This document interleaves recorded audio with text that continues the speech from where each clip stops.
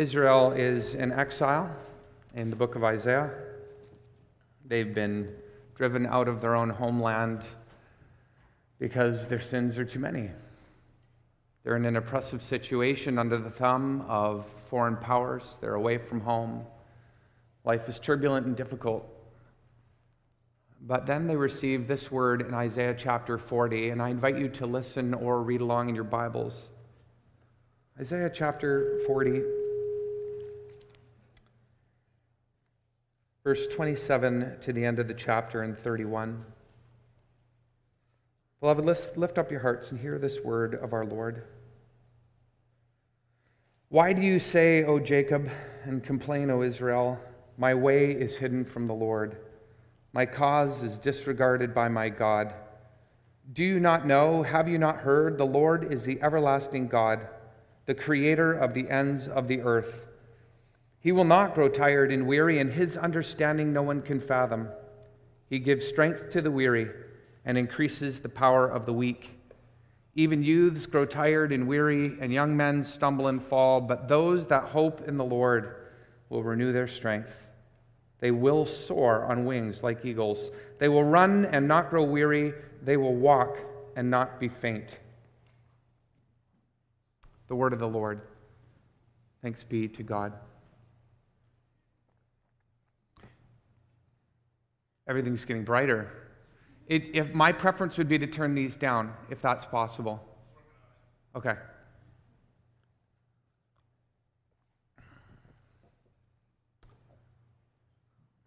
Can everyone hear me okay? Yeah?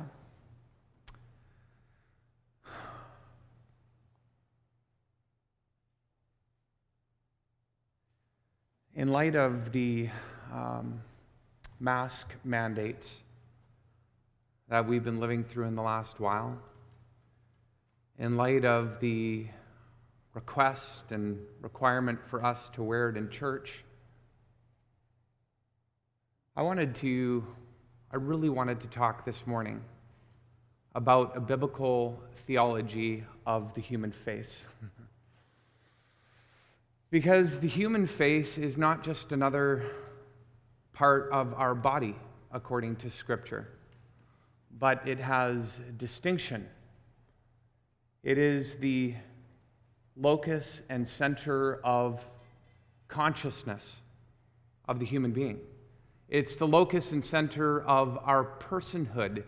It is the place from which and through which, unlike any other, the I that is me can encounter the you that is you. It's a site of revelation. And, one of the ways to think about this is with dogs. There's a book called The Grace of Dogs, and it suggests that one of the reasons we have a very special relationship with dogs is because, unlike any of the other animals in the animal kingdom, dogs actually look at and apprehend the human face. Sometimes you wonder, is something more beyond that dog than just the dog's face itself? It seems to apprehend our consciousness. This is one of the reasons, by the way, that you don't so much look at the face if you're really trying to relate to somebody, but you look into somebody's face. The radiance of Moses' face. Our faces are to reflect the glory of God in this world, and it's in the face that you see it. Now, I wanted to talk about this, not to raise your anxiety, as I probably already have, not to become disputatious or argumentative about the requirement to wear masks, certainly not, God forbid, to start talking about the science of masks or whatever it might be is going on in our culture. But beloved, I wanted to do this because we are a theological community and we have to be thinking theologically about these things. And all I really wanted to do this morning is to just give you a problem, because I know you don't have enough problems on your own. I wanted to give you another problem. We, the church, are in a pickle. Given the incredible importance of faces in Scripture as a site of revelation, I wanted to encourage us to be creative and to think about what can we do during this time when we do need to cover our faces, which is to say, we aren't able to express ourselves as well as we would be able to otherwise. It's on the face that you see people's emotions. We aren't able to be present with each other as we would be otherwise. I was walking the other day and somebody had a mask over their face up to here, and they had a hoodie down to here, and all I saw were slits. And I am finding, and I don't know if you're finding this too, but increasingly it feels like people can be objects in a sea of objects, and it's hard to get people's eye contact. And so I wanted to give us a problem. And I wanted to suggest that maybe one of the things that we can do as a body of Christ is not take off our masks. I'm not advocating for that once again. But just to say, we need to be extra careful and conscious of being present to one another in very real ways. Maybe we need to wear masks that are see-through in some way or another. Maybe we need to learn to smile with our eyes in ways that we haven't ever before, so that we can really show people that we're present, we're with them. I don't know. I don't have the solution. I really did just want to give you the problem. And I wanted to elaborate on this from text, beautiful texts in Scripture about the glories and the wonders of the human face. But as I was thinking about doing this, after I was driving home from council on Tuesday night, and we had a tense meeting, it's a microcosm of what's going on in society, and I thought, there is no way on God's green earth that I can, in good faith, preach this message. And you're thinking, well, you kind of just did, didn't you? Nice one. But I thought, I can't do it because the possibility, the likelihood that I am going to be misunderstood is huge. It is possible that I have already been misunderstood. And as this realization dawned on me as I'm driving home, I just felt tired. Dog tired. I had a feeling of the energy seeping out of my body quickly. And I just felt a sense of weariness. And I thought, what am I going to preach on now? And then I realized that preaching on weariness itself might not be a bad idea, because I know that I'm not the only one who's been experiencing weariness lately. I'm not alone in that. And so I think Isaiah addresses this rather simply but rather well for us. And so I'm going to preach a sermon for myself this morning, and also, Lord willing, for you. I think the place to begin actually is simply in making a distinction between, it's kind of a technical distinction, but it helps us get a sense of weariness, between the concept of being tired on the one hand and the concept of being weary on the other hand. Even though we will say, I'm tired, dog tired, and use that as a way to express weariness. But I do think there's a technical difference. We might say that tiredness is a condition of the body, whereas weariness is a condition of the soul that can then begin to affect the body. So for example, if somebody is trying to climb up Mount Everest, and they're making good progress towards the top, everything's going really well, they might very well and likely will become very tired on their ascent. Somebody, though, that's trying to mount Mount Everest, and they're facing obstacle one after the other, and not making much progress at all, and there's even infighting in their group, they might feel tiredness, to be sure, but they're also very likely to start to feel weariness. And more often than not, it's going to be that weariness that's going to prevent them from getting to the top of the mountain. Tiredness is more a condition of the body, whereas weariness is a condition of the soul. When you're tired, you feel like your physical energy has been squeezed or wrenched out of you. When you're weary, you feel like your enthusiasm for life itself has been or is beginning to be squeezed out of you, like you don't want to go on, like the journey's been too long. I think one of the finest descriptions of weariness in Scripture, one of them is when the prophet Elijah has had this mighty victory on Mount Carmel against the prophets of Baal, and he runs back to his hometown. He's got all of this energy. He's not tired at all. He tucks his cloak in his belt, and he runs back to his hometown, and then Jezebel immediately goes after him, and she wants to kill him. And he's on the lam again, and he runs, and he goes to a river, and he's by the river. And he's weary, he's tired, he's dog tired, and he sits down at this river, and an angel comes and attends to him. And it's because he's weary that the angel says, "Get up and eat. The journey is too much for you. And isn't that an apt description of weariness? Weariness is that feeling we have when the journey has just become too much for us. We're not sure that we want to go on. We're losing our enthusiasm for life to keep on going, at least in that moment. There is a moment in the movie The Green Mile, as some of you know, one of my favorite movies in this world, when John Coffey, the character, also gives a very apt and beautiful description of weariness. John Coffey, for those of you who don't know, he's actually a Christ figure in this movie. I believe this book is actually Stephen King's exploration of the gospel. As you have 3 deaths in the 3 crucifixions, there's 3 deaths here, and anyways, very different people from John Coffey, but you have J.C.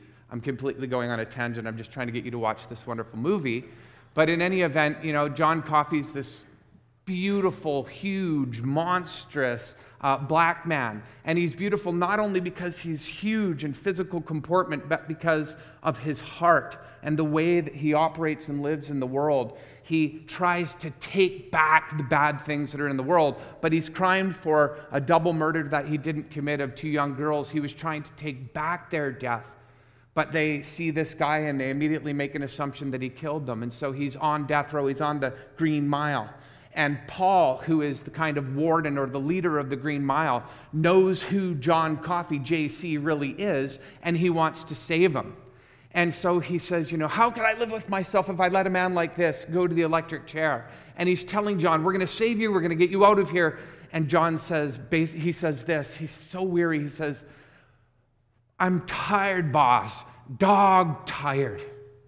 The way people are ugly to each other every single day, it's like glass in my head. I'm tired, boss, dog tired. And he means that he's weary. Here's the longer quote.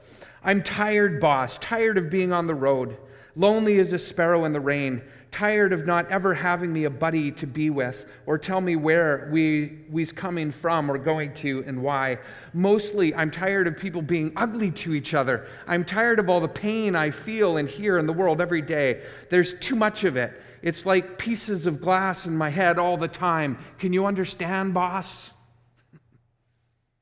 And I think we can understand this, because some of us are starting to feel tired, dog tired as well. The journey has become too much for us. Our enthusiasm to go on is being wrung out of us somewhat. We're tired of people being ugly to each other. We're tired of the constant tension in the air when we have family gatherings and are getting together. We're tired of the tension that can coexist in our life together as churches. We're tired, perhaps, of difficult relationships, difficult marriages, difficult relationship with our kids, whatever it might be, and we just become so weary. Is there no end to the struggle?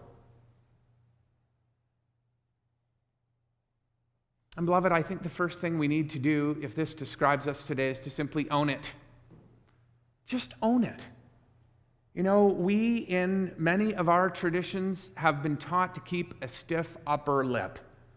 If you're suffering, if you're beginning to get weary, well then just stuff it. Big boys don't cry, and neither do big girls. Just be strong. Just keep going. Just keep plodding away. I'd like to remind you that Jesus, our Lord, became weary, and he owned his weariness. When he was in Gethsemane, he said, my soul is weary to the point of death. Now that is losing an enthusiasm to go on. The Apostle Paul shares it in 2 Corinthians as well. He says, we were pressed on every side that we began to despair for our lives. And then he describes his weariness this way. We felt the sentence of death. Oh, that is being tired, dog tired deep down in the soul, indeed. And some of us just need to say, you know what? I don't really want to admit it, but I am so tired. I'm so weary. And I want to say to you and underscore, there is no shame in that. Our Lord admitted he was weary. St. Paul admitted that he was weary. Elijah admitted that he was weary. There's no shame in it. The text in Isaiah says, God does not grow tired or weary. But even youths and young men get tired and get weary. The strongest of the strong get weary. And so if you're weary, do not feel shame about that. Because we live in a wearying world. It's true, at times it's just positively wearying. Jesus said, "Blessed are those who mourn, for they shall be comforted." He could have said, "Blessed are those who are weary, for their suffering is an index, a true index of what's going on in the world." I was meditating on these things and busy in the process of writing the sermon. And at one point during this week, my youngest daughter, Annalise, came with her telephone and said, "Dad, I got to show you something. This is really funny." And it was, I don't know, was it TikTok or Instagram or one of these things where you get these 15 to 20-second dopamine hits, right, from a funny video or something? And so she comes to me and she says, "You got to see this." And it's a scene of a birthday party of a 94-year-old woman. And you see the 94-year-old woman sitting at the head of the table. Her hair is all done. She looks great. There's a big cake in front of her. It's got a giant 9 and a 4 on it. There's candles brightly lit all around the cake. There's balloons, colorful balloons, and her family is singing, "Happy birthday to you." And it's joyous and celebrative, and she's got one of her granddaughters or someone behind her, and she's singing and kind of dancing. And they finish the song, and the granddaughter leans into her grandmother and says, "Oh, happy birthday, Grandma." And Grandma, looking straight ahead and without flinching, says, "Happy birthday indeed, and I hope it's my last." And she's dead serious. And no wonder, because after 94 years in this world, when your body's breaking down and you've suffered so many losses and lost so many people you love, life can begin to feel not a little wearying, and we can lose our enthusiasm for life because we're tired, dog-tired. And some of us are there even though we're a long ways off 94. But beloved, I want to tell you, it's okay if you feel that way. It's totally okay. Not only because it's a true index of what's going on in this world, but because you need not get stuck there. You need not despair. You need not be locked in your weariness, because look at the promise of our text. Those who hope in the Lord will renew their strength. We need not be stuck in our weariness. We not need to give up under the load of our weariness. We may acknowledge that we are lacking enthusiasm to go on, but it doesn't mean we need to fall down and give up the game. Those who hope in the Lord will renew their strength. The NIV is interesting here. I compared the NIV's translation of this text to other translations of this text. The NIV is the only translation that I could find which says those who hope in the Lord will renew their strength. And why? Because more true to the Hebrew would be, as other translations put it, those who wait upon the Lord will renew their strength. So why did the NIV translate it that way? I don't really have a beef with it, because they have an insight. Waiting is a species of hope. Waiting is hope in action. You don't wait for something unless you have hope that someone or someone's going to come or something is going to happen. Waiting is hope in action. It is a species of hope. And the promise of our text is that those who wait upon the Lord will renew their strength. And why is this true? Well, I invite you to imagine for a moment. It's a bit cliche, but do it anyways. Imagine that one day you're perhaps on a nice tropical vacation and somebody invites you to take out a laser sailboat on the water, and so you do, and as you're out there, a furious squall comes up and you're blown over the course of a couple of days. Blown, high waves, light and darkness, until you come to a stranded island. And you get to the stranded island, And amazingly, there's enough there so that you can eat and you can drink and you can have biological survival. And in the beginning, you hope that somebody's going to come for you, but as the days stretch into weeks and the weeks stretch into months, I can't think of a movie, but there's a movie that actually does this, right? Who knows the title of that? Tom Hanks? What's it called? Castaway. Sorry, I was trying to read your lips. Castaway. And after a while, you begin to lose hope that anyone's going to come, and you become weary. But then as you're sitting on the beach, you see this red and white plane overhead with a cross symbol on it, and it drops a canning jar from a parachute, and it comes down and lands on the beach beside you, and in the canning jar is a little message. And it says, "Take heart. We see you. We know who you are. We are coming back to get you. Might take some time, but we are coming for you." How does this change you? Well, it doesn't change your circumstances. You're still stuck on the beach. You're still eating the same shrubs and bugs, but now you have hope. Now you're not just languishing, but now you're actually waiting, because you know that the prospects for the future are good. And this is the definition of hope for the Christian. It is the feeling that comes when you know that the prospects for the future are good.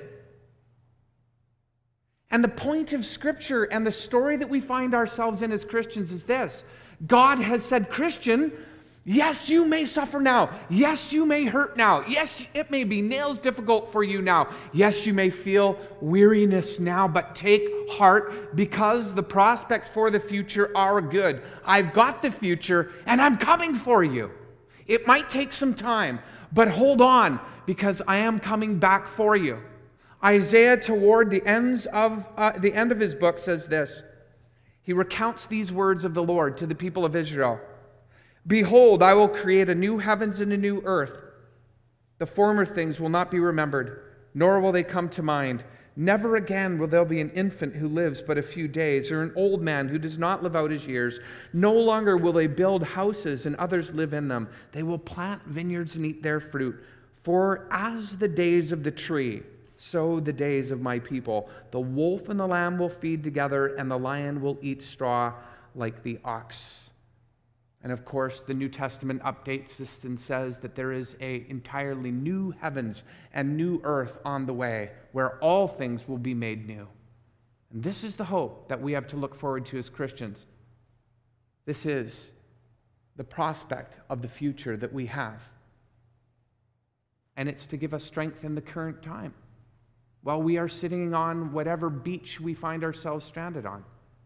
It is to give us strength in the current time. And friends, I think one of the things that we need to be doing as a body of Christ, among other things, and one of the things we need to is a foretaste of the future, of the prospect, is the relationship and the community that we can experience now. And I think we need to make extra concerted efforts to be engaged in real community together and in real fellowship together. But one of the things that we can do and should do is to remind each other of this common future that we have over and over again. To remind each other of this future that we have. For example, to say to each other, as God says to Jeremiah, to the people through Jeremiah in Jeremiah 29:11, "I know the plans I have for you, says the Lord. Plans to prosper you and not to harm you. Plans to give you life and a future." Let us remind each other of this. God has not forgotten us. God had not forgotten Israel. He does have a plan for us. That may be in the immediate future, but it may be in the longer future too. So take great heart. You know what Zechariah says to the people of Israel? What God says to the people of Israel? You know how you should think of yourselves, people of God? You are a prisoner of hope. That's what he says through Zechariah. The people of God are to be prisoners of hope in this world, because the future that God has for us is secure. One of the things that this means is that we can learn to say to each other, look, I know that you're struggling. I know it's really hard right now, but I have a message for you to sustain you. Sister in Christ, brother in Christ, This too will pass. I know you're hurting, but it will not last. I know you're suffering, but it's going to be no more. Hopefully sooner rather than later, but certainly and absolutely later. I like how Teresa of Avila, the 16th century mystic, put it in her poem, God Alone Suffices. She said, "Let nothing disturb you. Let nothing frighten you. All things pass. God never changes. Patience obtains all. Whoever has God lacks nothing. God alone suffices." Oh, isn't that good news? This too will pass. We can remind each other to think about Father Abraham. How on earth was it that Father Abraham endured despite the weariness he must have felt when he was sent out by God from everything that was familiar to him, his country, his people, his father's household, and go to a land that God would show him?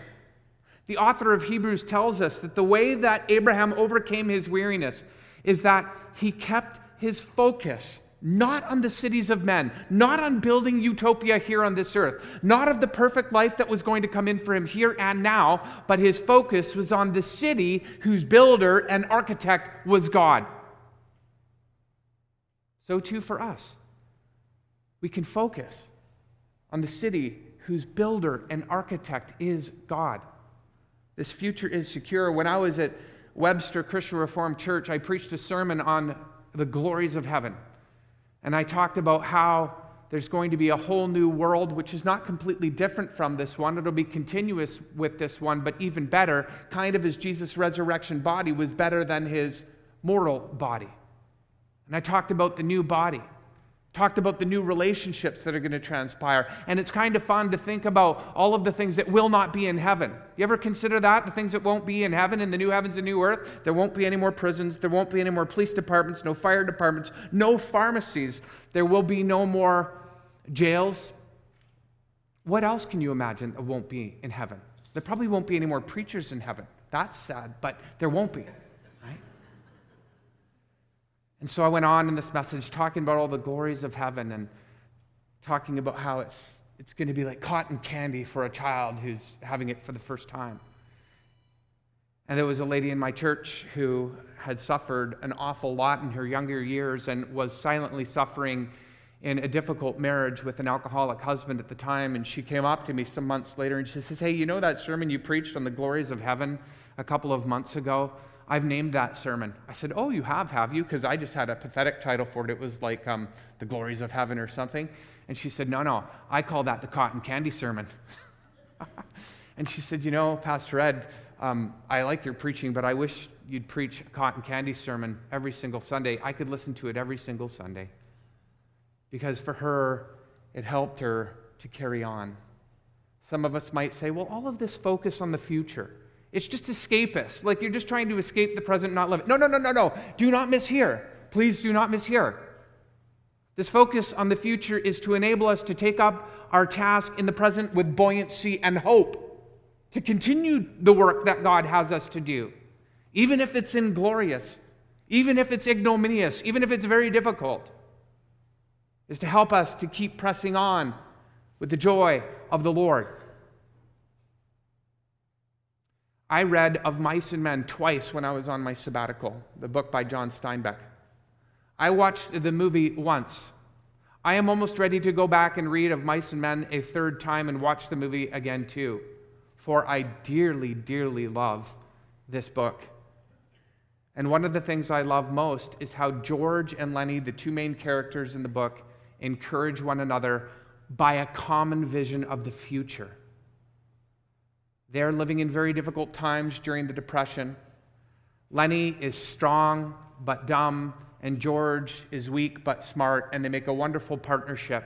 Lenny's this huge guy, but not very smart, and he keeps getting them into trouble because he likes soft things, but he ends up killing the soft things that he pets and scaring more. I won't ruin the story for you if you haven't read it. But they're sitting by a fire one night, and they're talking about how hard it is for them, but how they're not like other guys. I read you this passage as we draw to a conclusion. Lenny spoke craftily. Tell me like you done before, George. Tell me like you done before. Tell you what? About the rabbits. George snapped. You ain't putting nothing over me, Lenny. Lenny pleaded, come on, George. Tell me, please, George, like you done before. You get a kick out of that, don't you, Lenny? All right, I'll tell you, and then we'll eat our supper. George's voice became deeper. He repeated his words rhythmically as though he had said them many times before. Well, Lenny, guys like us that work on ranches are the loneliest guys in the world. They got no family. They don't belong to no place. They come to a ranch and work up a stake, and then they go into a town and blow their stake. And the first thing you know, they're pounding their tail on some other ranch. They ain't got nothing to look ahead to. Lenny was delighted. That's it. That's it. Now, tell us how it is with us, George. Tell us how it is with us. George went on. Well, with us it ain't like that. We got a future. We got somebody to talk to that gives a darn about us. And someday we're going to get the jack together, and we're going to have a little house and a couple of acres and a cow and some pigs. And Lenny breaks in, and live off the fat of the land and have rabbits. Go on, George. Tell about what we're going to have in the garden, and about the rabbits in the cages, and about the rain in the winter and the stove, and how thick the cream is on the milk like you can hardly cut it. Tell about that, George. Tell about that. Why don't you do it yourself? You know all of it. No, you tell it, George. It ain't the same if I tell it. Go on, George. Tell how I get to tend the rabbits. Tell me again of that old story. And also tell me of how the sun is going to break over the horizon in a new day. I can tell myself. Better if we tell one another and remind each other of these things. St. Peter, praise be to the God and Father of our Lord Jesus Christ. In his great mercy, he has given us new birth into a living hope through the resurrection of Jesus Christ from the dead, and into an inheritance that can never perish, spoil, or fade. This inheritance is kept in heaven for you, who through faith are shielded by God's power until the coming of the salvation that is ready to be revealed in the last time. In all this you greatly rejoice, even though now for a little while you may have had to suffer grief in all kinds of trials. You know how you can be sure of the future that is coming for us? St. Peter indicates it here. He has given us a new birth into a living hope through the resurrection of Jesus Christ from the grave. A proper eschatology for the Christian that is a doctrine of the end things says the end has already come. The future of God has broken into the present time in the resurrection of Jesus. He is a first fruit of the new creation coming in. How can you be certain of this future? Christ rose up from the dead. And where the head goes, the body must follow. And we are the body of Christ. Hold on. He is coming again. Endure whatever beach you're stranded on, and take great hope. For the God who makes promises, keeps promises, despite the odds that scare our hope. So let us rise up on wings like eagles, and run and not grow weary, and walk and not faint. For the Lord our God is with us. And all God's people say, amen.